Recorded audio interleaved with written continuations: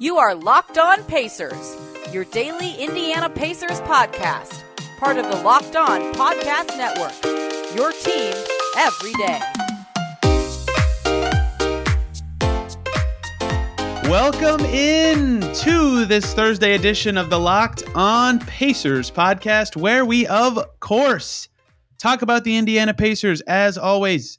My name's Tony East. I cover the team for the West Side Community News and Forbes, and boy, oh boy, was it a crazy day in Pacerland. They made a move, and it's going to be like the sixth biggest story of the day because Herb Simon spoke to reporters for the first time in a long time. In fact, so long that I've been on this beat since the end of their playoff series against the Cavs in 2016-17, and I have never spoken to Herb Simon, ever. So it was a crazy day. 5 reporters in the room with him for 45 minutes, so lots to talk to about that, and then the Pacers went out right after Herb Simon talked about liking his team and got absolutely decimated by the Bucks without Giannis, without Chris Middleton. It was a really strange day in Pacerland, and joining me to talk about that 45-minute meeting, one of the only other people in the room, Scott Agnes from Fieldhouse Files, been on the beat for a while and has talked to Herb Simon before me. Scott, what a day it's been.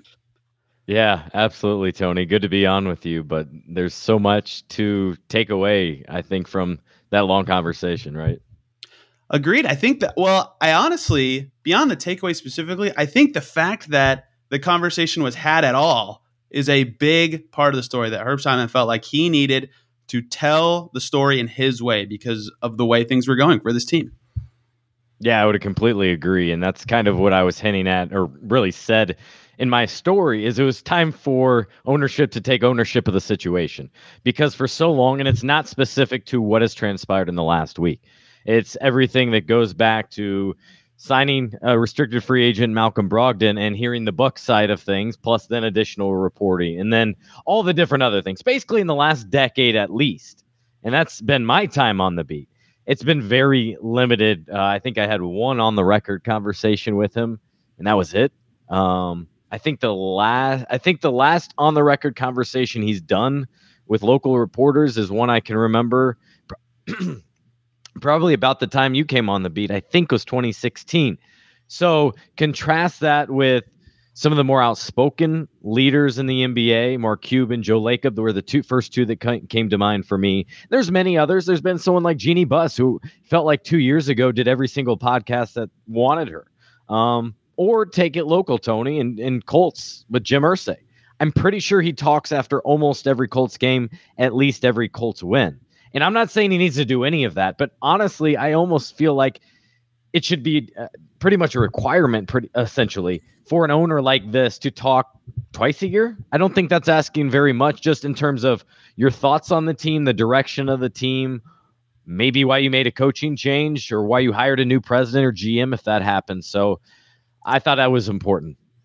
Yeah, that's something I always try to bring up and remind people sometimes around the times of lots of trade and free agent speculation, is that, yes, and we'll get to actually Kevin Pritchard having a lot of autonomy in his job, but yes, Kevin Pritchard's job is to build a winner, but he also works for Herb Simon, and Herb Simon is his boss, right? Like, it's not just like he's going out every day and going, how do I build a championship contender? He has a list of, parameters that it has to be within, or a list, whatever. He works for someone, and that is always important. And we met with the someone today who has no one telling him what to do, no gears being pulled. He is the decision maker. That's why it's so critical. And for those unaware at this point, Scott's story's already up. Greg Doyle's story's up. I think Kravitz's story's up. Mine is not yet because I'm obviously the slowest of the group in terms of actually putting thoughts on paper. But I think you have a few things to do otherwise, too. Yes, that's true. The reason this was called, or at least the reason Herb said he called this in, was because his name has been printed in reports that said he was thinking a certain way, and he didn't feel like he thought that way. And it's not that hard to figure out. He's referring to the Athletic story that says Herb. By the way, Tony, don't you love the old guy thing? And I don't just mean Herb here. I mean, even my dad. Anything that's written, it's the paper. I read that in the paper. Yeah. And it might be on Twitter and it might be online, but I read that in the paper. Sorry, I always get a kick out of that. Yeah, Herb called the Athletic the paper, which ironically they talked about destroying the paper in their mission statement when they were founded, which makes it even funnier. So yeah, that's what he brought us in for, and he, very publicly on the record, didn't shy away from saying maybe we'll make moves if that's what this comes to or that's how this goes, but was like, no, we're not thinking rebuild. And that's the guy to hear that from. So were you surprised at all to hear that from him? I mean, I think we've kind of figured out between the lines that rebuild is not necessarily the right word for the Pacers anyway, but for him to come out so strongly on that was pretty surprising to me. I was not surprised because it's more geared towards that last point, Tony. I think when I and others read that original story and tried to learn more, I was like, I've heard nothing about what I think of as a rebuild or some to the far extreme is tanking. You're never teams can't talk about that or mention that. And generally, that's a harsh thing that very few teams have done. That's talking about the 76ers, right? And that was 4 or 5 years. That would never be functional. I don't even think a true rebuild of tearing it all apart would ever even be functional here.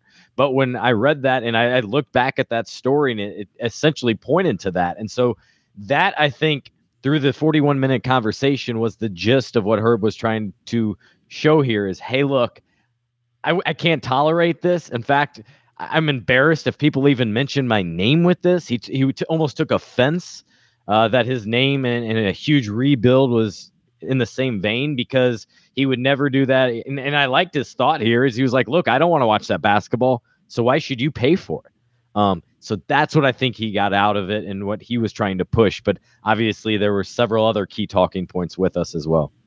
Yeah, that my headline is the follow-up talking point he made. And the words he said were, we're not rebuilding, we're building on the go. And that's not go. Yep.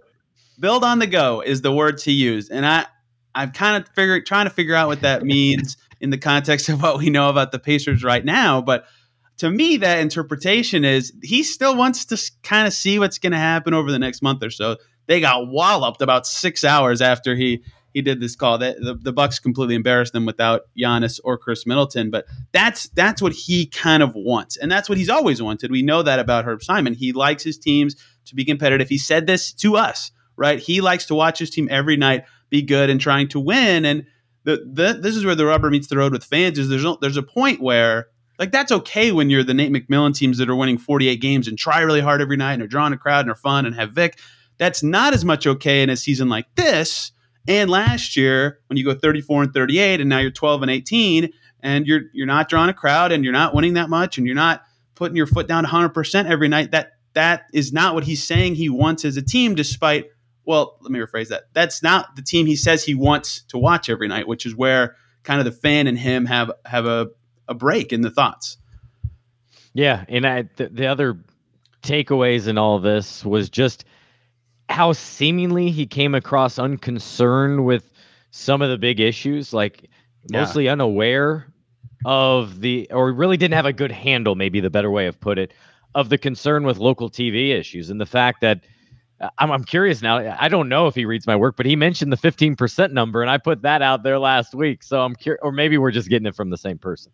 But the fact that roughly 15% of people can't stream Pacer games. I know I can't without a hookup through the NBA and getting the league pass and such. And so otherwise, I got YouTube TV. I'd be one of those. I can't get Comcast. All that's restricted even in my building. That was very concerning. We had to inform him about what Mark Cuban did there. And I'm actually surprised Cuban hadn't sent out, basically, he's a great emailer. I'm surprised he hadn't sent out whatever a mass email to his other owners about it either working or not. Don't follow my lead, that type of thing.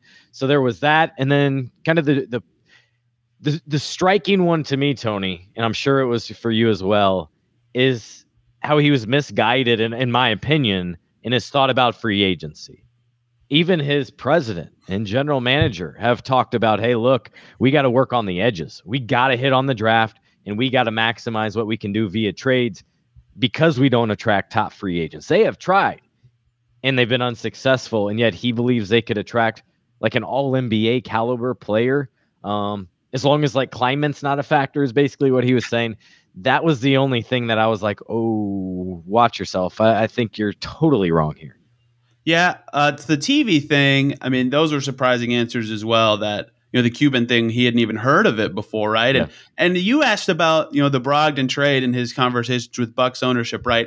And not to get too into the weeds on that specific part of the conversation, but that part does show to me he talks with other owners, right? Like, so they do have those lines of communication. So the fact that this Cuban thing, where for those unaware, he spent like $3 million, a little more than that, to get Mavs fans access or a cheaper deal to stream Mavs games via Valley Sports Southwest. I forget what theirs is called. Yeah, but, yeah. Basically, he's paying $50 per anyone that signs up to watch Mavs games, up to 10,000. He wants people to watch the Mavs. That I think as an owner, that's a good investment to have people watch the team that you own. So Tony, it's marketing. That's what it is. Yeah. So that's why he did it. Herb had never heard of it before. That was surprising to me, especially as he talked about, the Warriors game Monday night, how he was not thrilled that there were a ton of Warriors fans in the building. But Greg Doyle. Did you notice? Sorry to interrupt, but the lines keep coming to me. Me too. But as long as they're paying customers, I'm happy. That's what he said. Yes, it is. Hey guys, quick little break here to talk to you about the good folks over at Prize Picks you've been hearing me talk about for months. Have you signed up yet? Because Prize Picks is daily fantasy made easy. They have the best NBA DFS prop game on the market. They offer more NBA props than any other DFS prop operator and offer all the superstar players as well as bench players, only recording a handful of minutes each game. They offer any prop you can think of: assists, rebounds, made threes. You got it. They've got it. And all the users that deposit and use our promo code will receive a 100% instant match deposit up to $100. Just be sure to use the promo code NBA when you sign up. They allow mixed sport entries. They have an award-winning app on the App Store and Google Play. You can make your entries quick, and they're safe and offer fast withdrawals. So go check them out. PrizePicks.com. Use that promo code NBA today on your App Store. Download the app. PrizePicks is daily fantasy made easy. To the point about the stars, Greg Doyle, not mid-answer, I guess. No one interrupted him, but immediately pushed back and said, I don't know if, I think Herb's exact words were like top 3 guys or the top 4 guys in the league is like the cutoff of where he thinks they can't get someone, which is hilarious just because of what we know of the NBA and the Pacers. And Greg pushed back and was like, I don't know about that. And, to be fair, we don't have like a ton of evidence in the last decade of a time that they've had a bunch of cap space and the stars have been available to know exactly how those conversations would go. But we have a pretty damn good idea given what players like, the landscape of the league in general, who's picked Indiana in the past before, like Brogdon and David West are their 2 best free agents ever, probably. It's pretty crazy. So I was stunned how far off that was. And from what I feel like reality is, and he obviously has more information than me. I'm not going to be like, this idiot, what is he talking about? He owns the team. Like, he has more information than me. He knows the conversations better than me.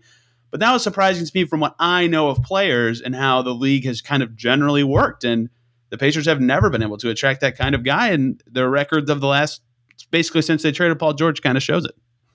Yeah, I've never heard from a player or agent say, man, I can't believe it. He wanted to come to Indiana and we didn't even get a phone call. Like, right. the one kind of exception, but it's a whole different ball game because he was under contract with the Celtics, is Gordon Hayward wanted to come here. He was waving the red flag. Hey, look, I'm over here. Look, trade for me. I promise I want to be here. Danny Ainge wouldn't let that happen, essentially. Other than that, no other name comes to mind of a guy that wanted an interview or wanted to see the place or anything like that. So the opportunities have not been there. I agree with that. And to the point about free agents in general, there is actually one thing he said that I don't think fans think about that much with regards to spending and the tax. First of all, they couldn't have spent more money than they did it all this year anyway. I'm not going to get into CBA crap. I just get annoyed by some stupid talking points. But something that he doesn't spend. You know this. He doesn't spend. So they say. And like you're saying, it's not true or accurate whatsoever. Yeah, well, he did. He spent on Carlisle. He has a new stadium. He's got the new complex. I don't know what the right word is. The stuff going next to the arena, the ice skating rink, and all the vendors and stuff. I don't know what the perfect word is. The practice facility is nice as hell, as you all put. And I think you and Greg put it in your story about like the glimmer of the new carpets. Like, it looks futuristic. That it's really nice in there, right? Like, he does. I said how it was still sparkling, but boy, that was privately financed, and I forget off the top of my head how much, but. Of the renovations, most of that was the city kicking in. But yes, he did put a little bit in there. So it does deserve some notoriety. Where I've been told they're cheap is in other ways. And with family, with food, with travel, those sort of things kind of feels like they're flying Spirit Airlines, not Delta first class over here. And that's what is more concerning. Not that they won't, spend to the cap, because clearly they're almost exclusively over the cap every single year. Yeah. They are. My cap sheet I keep every year, like as a tab saved in my Excel, and they've been over every year since I started doing that. Yeah. The thing about that kind of spending, and he's right, he does spend money on those things, and it does sort of attract players, and like they talk about how nice the practice facility is. Fans don't care. They don't see it. They're not there, right? They only care about the games and the wins, right? By the way, neither do players anymore. Essentially, all those superstars, whatever happened to visits, right? Instead, 2 minutes after the free agency talking period starts, ex-players reached agreement with the team. 2 minutes. Those visits are gone now. It's like 2 seconds. So it doesn't really matter. Yeah, that's what I'm saying. But that used to be a thing. Hey, let's show them around the practice facility, take them out to St. Elmo's. That doesn't happen anymore. Most guys, quite honestly, even guys on the edges, like we talk about right now, they're just taking the best deal possible. Yeah, it's fascinating how much it's changed. Like we're only like 3 or 4 years removed from them trapping DeAndre Jordan in the house during his meeting tour when he went to that was peak NBA Twitter right there. That in the locker room incident out in the Staples Center, going through the tunnel, the back door. Yeah, that was legendary. And then guess what? The first time I was back at Staples Center, I found that door, and I was like, "Shit, this is awesome." I should have found it. I've actually never been in Staples before. That's a neat now to it's go. no longer Staples Center. That's true. Wait, doesn't it not change to the? I'm not even gonna pretend like I know what the crypto stadium is. Crypto.com, right? Isn't it Christmas though when it changes? Maybe I'm wrong. They took down the signage though. No, emblematic. What else stood out to you about this? I mean, we talked for 41 minutes, and a lot of our themes were the same, or like we went back to stuff we talked about earlier. My questions that I wrote down specifically that I wanted to ask were. Where do you feel like the team is headed? Like, do you like the direction? And that was like, all of our questions are kind of adjacent to that. And my second one I thought was important was, what's your relationship with Kevin like? And I thought that, and the way he talked about Kevin in general, Kevin Pritchard, I should have said his full name, was pretty telling about, and this is actually a strength of him as an owner, I think, is that he is more hands-off, right? He talked about how, like in business, you hire a lawyer to do law things, right? They went to law school. They know legal stuff. I hire Kevin Pritchard because he knows basketball things, right? He used to be a coach and a player. He knows basketball stuff. He knows people, right? He is pretty hands-off as an owner in general, not as much as he used to be, but he's pretty hands-off as an owner. And he said he still has a lot of trust in KP. And I didn't even know this. The breaking news from Fieldhouse Files today, Kevin Pritchard got an extension this past summer. I did not know that. So it seems like his relationship with Pritchard is strong, which is important because you have to kind of have that trust in your guy if you are going to change directions or build on the go as the season progresses. There you go. Now we'll have to add that to the lexicon, like the 3 T's and all those different things. Yeah. Disagree, agree, and unite, and like all those different variables. There's only a couple things that I think he admittedly completely dodged, and one of them was when I asked him about team culture and identity. And maybe he's just unaware, he's not informed about that, but to me, that's one of the biggest issues right now is they lack a team identity, and I don't think the culture has been where it needs to be. And a lot of that, quite honestly, in my opinion, is because the changing of the guard and the fact that Donnie, who he loves, gone. Larry, who he loves, basically gone. I use Dan Burke. Maybe I'm a little biased towards him. I was around him for 20 years. I know what kind of impact he has. He's gone. Who's left? Peter Dinwiddie. Pushed out, gone.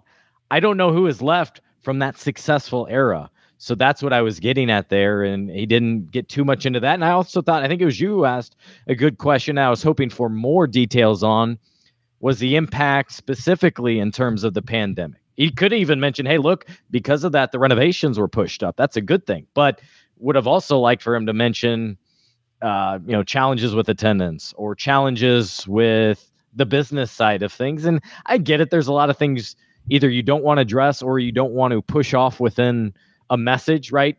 And part of today's message I viewed as there's been some belief around the league is, oh, look, there's a fire sale going on in Indianapolis. Everything must go, basically. And again, going back to, I think, Tony, the start of this conversation is that was what he was trying to say. Hey, look, not at all. And maybe this is a little bit strategic, right? Because you throw out any leverage you have. If you say, hey, we're trading guys, come at them. We'll take best offer. So that's what I viewed in there. But at the same time, I think he would be crazy if he thinks no changes need to be made, even if this for the sake of the individual. There's several players, quite honestly, on this team, I think are almost begging for just a fresh start, a fresh opportunity. And it might be best for the Pacers as well, right? Well, and a lot of those players they're okay with the fresh opportunity being here, which I think is interesting. And one of those players has become very public in Turner. But yeah, I agree with you that it's strategic. And it's weird because I think a lot of the quotes read as like Herb Simon is going to maintain the status quo and they're going to be the same old Pacers. And I get why they read that way, but I also don't think that's what he was trying to say. Like he had a specific quote about like, yeah, like we will change stuff if we need to, and the season goes that way. Like that's why he was. He got back to that at the very end, and I'm glad he did because you're right. I think it was like the second question. Maybe it was Greg that says, "So does this mean it's status quo?" And I didn't think that was at all what he was getting at, but that's how he answered at least early on. But then he changed the course, and I think adequately expressed how he felt, and that considerations were absolutely on the table because they have to be. But the problem for fans will always be, to me, again, that he had some answers that just disconnect with how they feel, including the biggest one, straight up asked, was it you? I don't remember. Herb, do you think this is a playoff team? And he said, definitely yes. He thinks this is a playoff team. And, we're all in the room like, you're 13th right now. No one said that, but, that was pretty surprising to me. And the little spark. And then at least someone followed up and says, still? Because I would agree at the beginning of the season, I would have said the same thing. And in large part, nobody, even the front office, could have seen the brutal schedule. TJ Warren still not playing. When is he going to play? Certainly not this month. And all the other factors that have gone to everything. So with all of that said, I still would have said they're a playoff team. Just anymore, right now they're not playing like it. So absolutely not. The little spark plug team line is already a meme in my mentions. It took a few hours for that to become the case. The little spark club and something else little. I'm very proud of this little team. Yeah. I think I was talking to someone. I think that's just kind of his vernacular. He's 87. It's probably it's probably in his lexicon. So if I had to zoom out and do my takeaways, I've kept you 1 minute over how long I told you, Scott. Sorry. I would say that Herb is not going to rebuild. We knew that already. And he's making that very clear. But I also think he kind of said, he understands that the franchise is not necessarily at its highest point right now and changes might be coming if they're needed. That's how I would sum it up. But that's pretty high level for a long meeting like that. Yeah, I don't agree with that last point that it's at a highest point or it's good or we're in. Not its highest point. Did I say highest point? I mean, I've had to listen back to a lot of audio today. So maybe it's just me, right? Going a little bit crazy here. But yeah, I thought he was overly optimistic. I agree. I would put it, in some of which I understand, but also when talking to your fans directly for the first time in, let's say, a decade, because nobody knows for sure. In fact, past that, nobody's been on the beat, so we don't have a long-standing someone to point to here. But I thought he was too optimistic on some fronts, where he needed to not only accept but say, "Hey, fans, I hear you. I know where you're coming from." And that's on us. Not that there was any blame, but it almost felt like there needed to be some acceptance of we fell short. And the only time I could sense a little bit of that is when I asked about the draft. And it was great. He goes, yeah, I think we stubbed our toes. You might have had surgery a couple times. TJ Leaf's over in the Chinese Basketball Association. I typed stubbed our toes in all caps in my notes. I thought I wanted to use that one in my story. That was my favorite line. Scott's already got a story about this. Scott, where can people find it and all your stuff in general? Most people already know, but still, the floor is yours. Yeah, as the graphic said, at Scott Agnes on Twitter. Here we go, late night. Wow. Fieldhouse Files podcast, and subscribe at fieldhousefiles.com. Must subscribe. That's where I get the information that I share to Scott, where he says in his story about Kevin Pritchard's contract extension. So if you haven't read his story and want to know more about that thing that I just said, that's where it is. Of course, this podcast at Locked On Pacers and me at TStanBA. But stick around because I'm going to talk by myself about the Pacers-Bucks game that just happened. I don't even want to call it a game. Why? It was awful. A fourth quarter to forget, because this is a show about basketball, damn it. I'm not going to skip the basketball. Did not go well. Bucks, Trump, Pacers, yet again, period. Yeah, it was the same as every Pacers-Bucks game for the last 3 years of my life. I feel bad. I guarantee you, last thing, that there were some Pacer fans that thought this is my chance to make money. All the Bucks players are out. There is no chance they don't win. And they lost some money, and I feel bad for them. That's why Vegas is rich. Horrible fourth quarter, and let's talk about it. Stick around for more. One more break so I can talk to you guys about the good people over at Truebill, because did you know a lot of free trials renew without your consent? It's a business scam out to get you. Don't let greedy corporations pocket your money. Download Truebill to take control of your subscriptions. Truebill is the new app that helps you identify and stop paying for subscriptions you don't need, want, or simply forgot about. On average, people save up to $720 per year with Truebill because companies make subscriptions hard to cancel. Truebill makes it incredibly simple. Just link your accounts, and Truebill will cancel your unwanted subscriptions in one tap. And your Truebill concierge is there when you need them to cancel unwanted subscriptions, so you don't have to. They have saved over 2 million users. They have over 2 million users and have helped them save over $100 million. Don't fall for subscription scams. Start canceling today at Truebill.com/LockedOnNBA. Go right now. Truebill.com/LockedOnNBA can save you thousands a year. Truebill.com/LockedOnNBA. Big thanks to Scott for his time. Now let's talk about the actual basketball game. Unfortunately, from the Pacers' perspective, that took place last night. Pacers Bucks in Milwaukee, and if you look at who's not playing for the Bucks, you would think that this game story tells itself, right? Milwaukee out before this game started. It was announced Giannis Antetokounmpo, DeMarcus Cousins, Dante DiVincenzo, Semi Ojeleye, Brook Lopez, and Wesley Matthews, and Chris Middleton all would not play. That team, that 7 guys I just named, would be a good team in the NBA. None of those guys played against the Pacers in this game. The Pacers had Justin Holiday back. They lost Torrey Craig for this one. He was out with a non-COVID illness. Goga's in the G League, but same team they had last week, basically, plus Justin Holiday. And they got absolutely smoked. 114-99 was the loss. Let's talk about this game. I forgot to say thank you for making Locked On Pacers your first listen today and hopefully every day. Pacers were tied after one quarter, down 5 at halftime, tied going into the fourth quarter, right? So it seems like an overreaction to be really thumping on a 15-point loss. Obviously, all those guys being out makes it a bad loss by default. They had more talent than the Bucks team that was playing. Drew Holiday was unbelievably good for the Bucks. He was a plus 19. Like, he absolutely dominated. And Bobby Portis is good, and Connaughton and Grayson Allen can kind of do some stuff. But like, Jordan Nwora started for the Bucks, and their bench was 2 two-way guys, and Rodney Hood and George Hill's okay. But like, they did not have a good enough team to beat what the Pacers had, and they thoroughly dominated this Pacers team. No one had it for the Pacers, right? In the first half, LeVert had, I think he had 16 at the break. I'm going to check my own tweets to see if I tweeted who was leading the way at halftime. But he finished with 16 points, right? LeVert had 16 at halftime and finished with 16. So he did not score in the second half. So his 16-point game is kind of marred by when he scored it. Sabonis finishes with 16 and 14. He was pretty good, but his defense was a little suspect, and he had 5 turnovers. Right, the Bucks were getting into the paint. No problem in this game. The point of attack defense was an absolute joke. The Bucks had 48 points in the paint with no one who could attack the lane extremely well. It was extremely easy for them to get into the paint and score over whoever was there. Miles Turner had 13 points on 5 for 12 shooting, 1 for 5 from deep. Did not assert himself in the way that he was last week. Duarte was 4 for 9 with 10 points.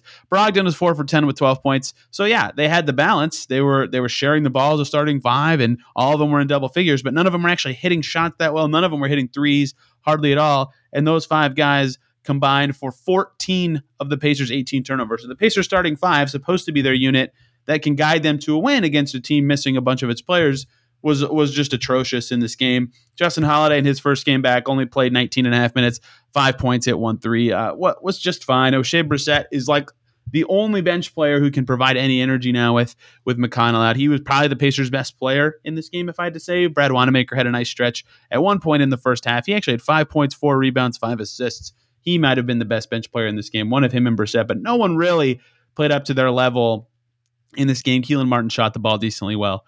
So some of the bench guys were at least okay, and those were the guys that ended up getting the Pacers to tie this game up at the end of the third, but the starters were just atrocious. They could not do anything in this game. And then in the fourth, the spirit of the Pacers was just gone. They scored 12 points in the fourth quarter. They gave up 27. This game was really close until about the 8-minute mark, I would say, in the fourth. It was 9:15 to go, and there was a technical foul, and then the Bucks just ran away from it for the final 8 minutes of this game. Yeah, 8:12 to go was when that tech happened. The Pacers were down by 1 point. It was 92-93 at that point. Pacers would score 7 points the rest of the way. The Bucks would score 21. So that was when the game really kind of changed, was that moment. Not to say the foul actually changed anything, but at that point, right, there were some subs. LeVert came in, Sabonis came in, and the starters, like I said, were not good in this game. So they just couldn't get it done. And on a day where Herb Simon is talking about really kind of not believing in the way that it's kind of been portrayed, but he has faith in this team. He thinks it can be a playoff team. He doesn't necessarily think a rebuild is needed at this time, per se. they come out and just stink it up, and no one looked good. And like, this game was weird because like the Pacers always lose to the Bucks, and some of it is, yes, Giannis and Chris are just the perfect kryptonites for the Pacers in general, and some of it is the way the Bucks play. And I thought that I was joking with Ty Windish, who hosts a Bucks podcast before this game, the Eurostep. I said, even with those guys out, I still kind of jokingly was like, no, the Bucks could still win. And he was like, no way. And the Bucks did win because there's some element of the way these teams match up that, yeah, the Bucks have some advantage. The Pacers still should have dominated. This is not, I'm not excusing the way they played. I'm just explaining that this matchup's pretty poor, and yet they still should have won. And they just had no spirit and fight in this game. But all that was to say that this was kind of unlike any Pacers performance I've seen this season. Like, I get some deja vu sometimes with some of their losses this year where, they have one stinky run in the second quarter and then it's a close game at the end and they lose close, or, they have a nice spirited win against a good team. But this one, this was like the most, and maybe it was just the fourth quarter, right? They were really tied after three quarters, which still, again, against this Bucks team that was playing, they should have been up after three quarters. But in general, it wasn't so bad until the fourth. But that was the most unrecognizable I've seen them all season, was that fourth quarter, I think. I mean, they weren't even like, they had no identity at all. We've heard that phrase a million times. They couldn't get the ball where it needed to go. And this is something they always talk about when they're struggling. And it's so fascinating to me when this kind of stuff happens. They always say, we don't get into the paint enough, right? They're just moving around the perimeter. They're not going inside out to get the better open shots, or they're not being as selective with their threes. And remember something I said about the Pacers that was helping them a lot during their winning streak last week was they were taking fewer threes. They were a little bit more selective with those shots. In this game, 38 threes, not as selective. They kind of went away from, and 38's not like so many. That's not even that bad, but they went away a little bit from what was making them hum. 54 points in the paint is still very good, but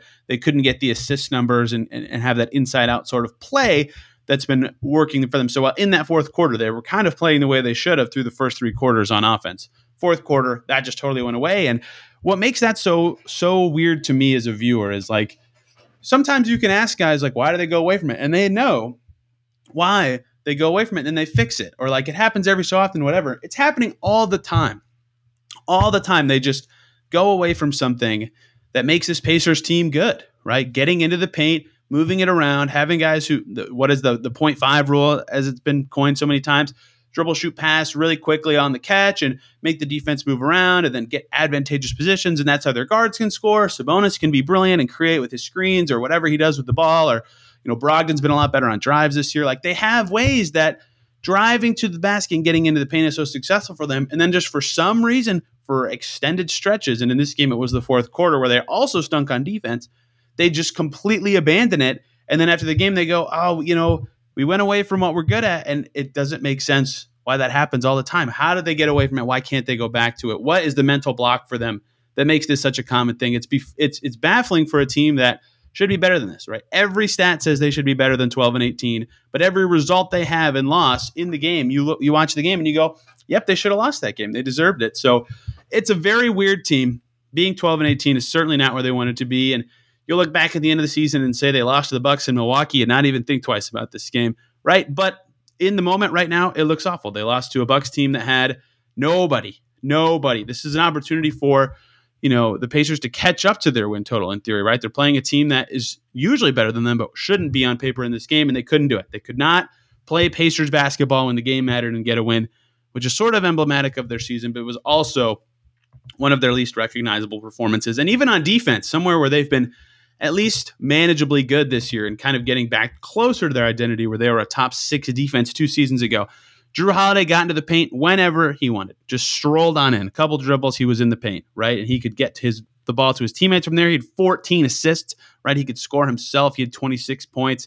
Bobby Portis was on cleanup duty a lot inside, 3 offensive rebounds plus some easy duck-ins. Pat Connaughton was wide open for threes on kickouts from his drives. Rodney Hood as well was open on mostly in the first quarter for Hood. But that the Bucks have an identity and a way they like to play, and even without their stars, without the right guys, they kept doing it. They gave the ball to the best player on their team and said, get into the paint and make it happen. And they did it, and it worked. And the Pacers' point of attack defense was a joke all night. They started to double Jrue late in this game. But they have to play the way that they know works for them the whole game. They can't go away from it. They can't lack that force on defense the whole game. They have to play the way that the Pacers are good at. And for some reason, they didn't do it in this game. And I feel like I'm beating the same talking points over and over, but when you lose 18 times in ways that are very familiar, right? This reminded me a lot of the Heat loss with no Bam and Jimmy, or the Nuggets loss with no Jokic, Murray, Porter. And some of that's like, yeah, they lost to an opposing team that was missing stars. Like, the parallels are obvious, but it's also the way it happens, where they have the life sucked out of them, and they're not moving the ball with a purpose. They're just moving it because they're supposed to. It's like they're going through the motions. It's like they're completely on autopilot and not thinking about what they're doing, or not making the other team react. They're just doing what they're supposed to do in a game. It's sort of soulless. It's very strange. They play the Pistons tonight, an opportunity to turn it around very quickly and make people forget. And after that Pistons game, they have 5 days off. Huge opportunity in the season. They've played the most games in the league, or like right up against the most games in the league. 5 days off, all at home. Huge opportunity for them to really get right. And if they can get a win and have a better vibe and mentality through that 5-game stretch. I hate that I say vibe on like every podcast now, by the way. If they can really nail out how the team is feeling mentally through that stretch, beating Detroit would be huge. It's a tough game on a back-to-back, but they should be better than the Pistons without Jeremy Grant. The Pistons beat the Pacers once. The Pacers should win this game, and they need to. I'll talk about it tomorrow. And again, this week has been, these last couple weeks have been full of Pacers news and content, and I've had some awesome guests. Tomorrow's is also awesome. So I'll have one segment alone talking about the Pistons game, and then a fun one talking about the future of the Pacers. So thank you guys for listening, hearing more about what Herb Simon had to say and how the Pacers could not do anything to beat a Bucks team without their stars. If you need more information about the Pacers, at Locked On Pacers on Twitter for this podcast, at TEastNBA to communicate with me. Thank you guys a ton for listening. Hope you had a great day, and we will see you tomorrow.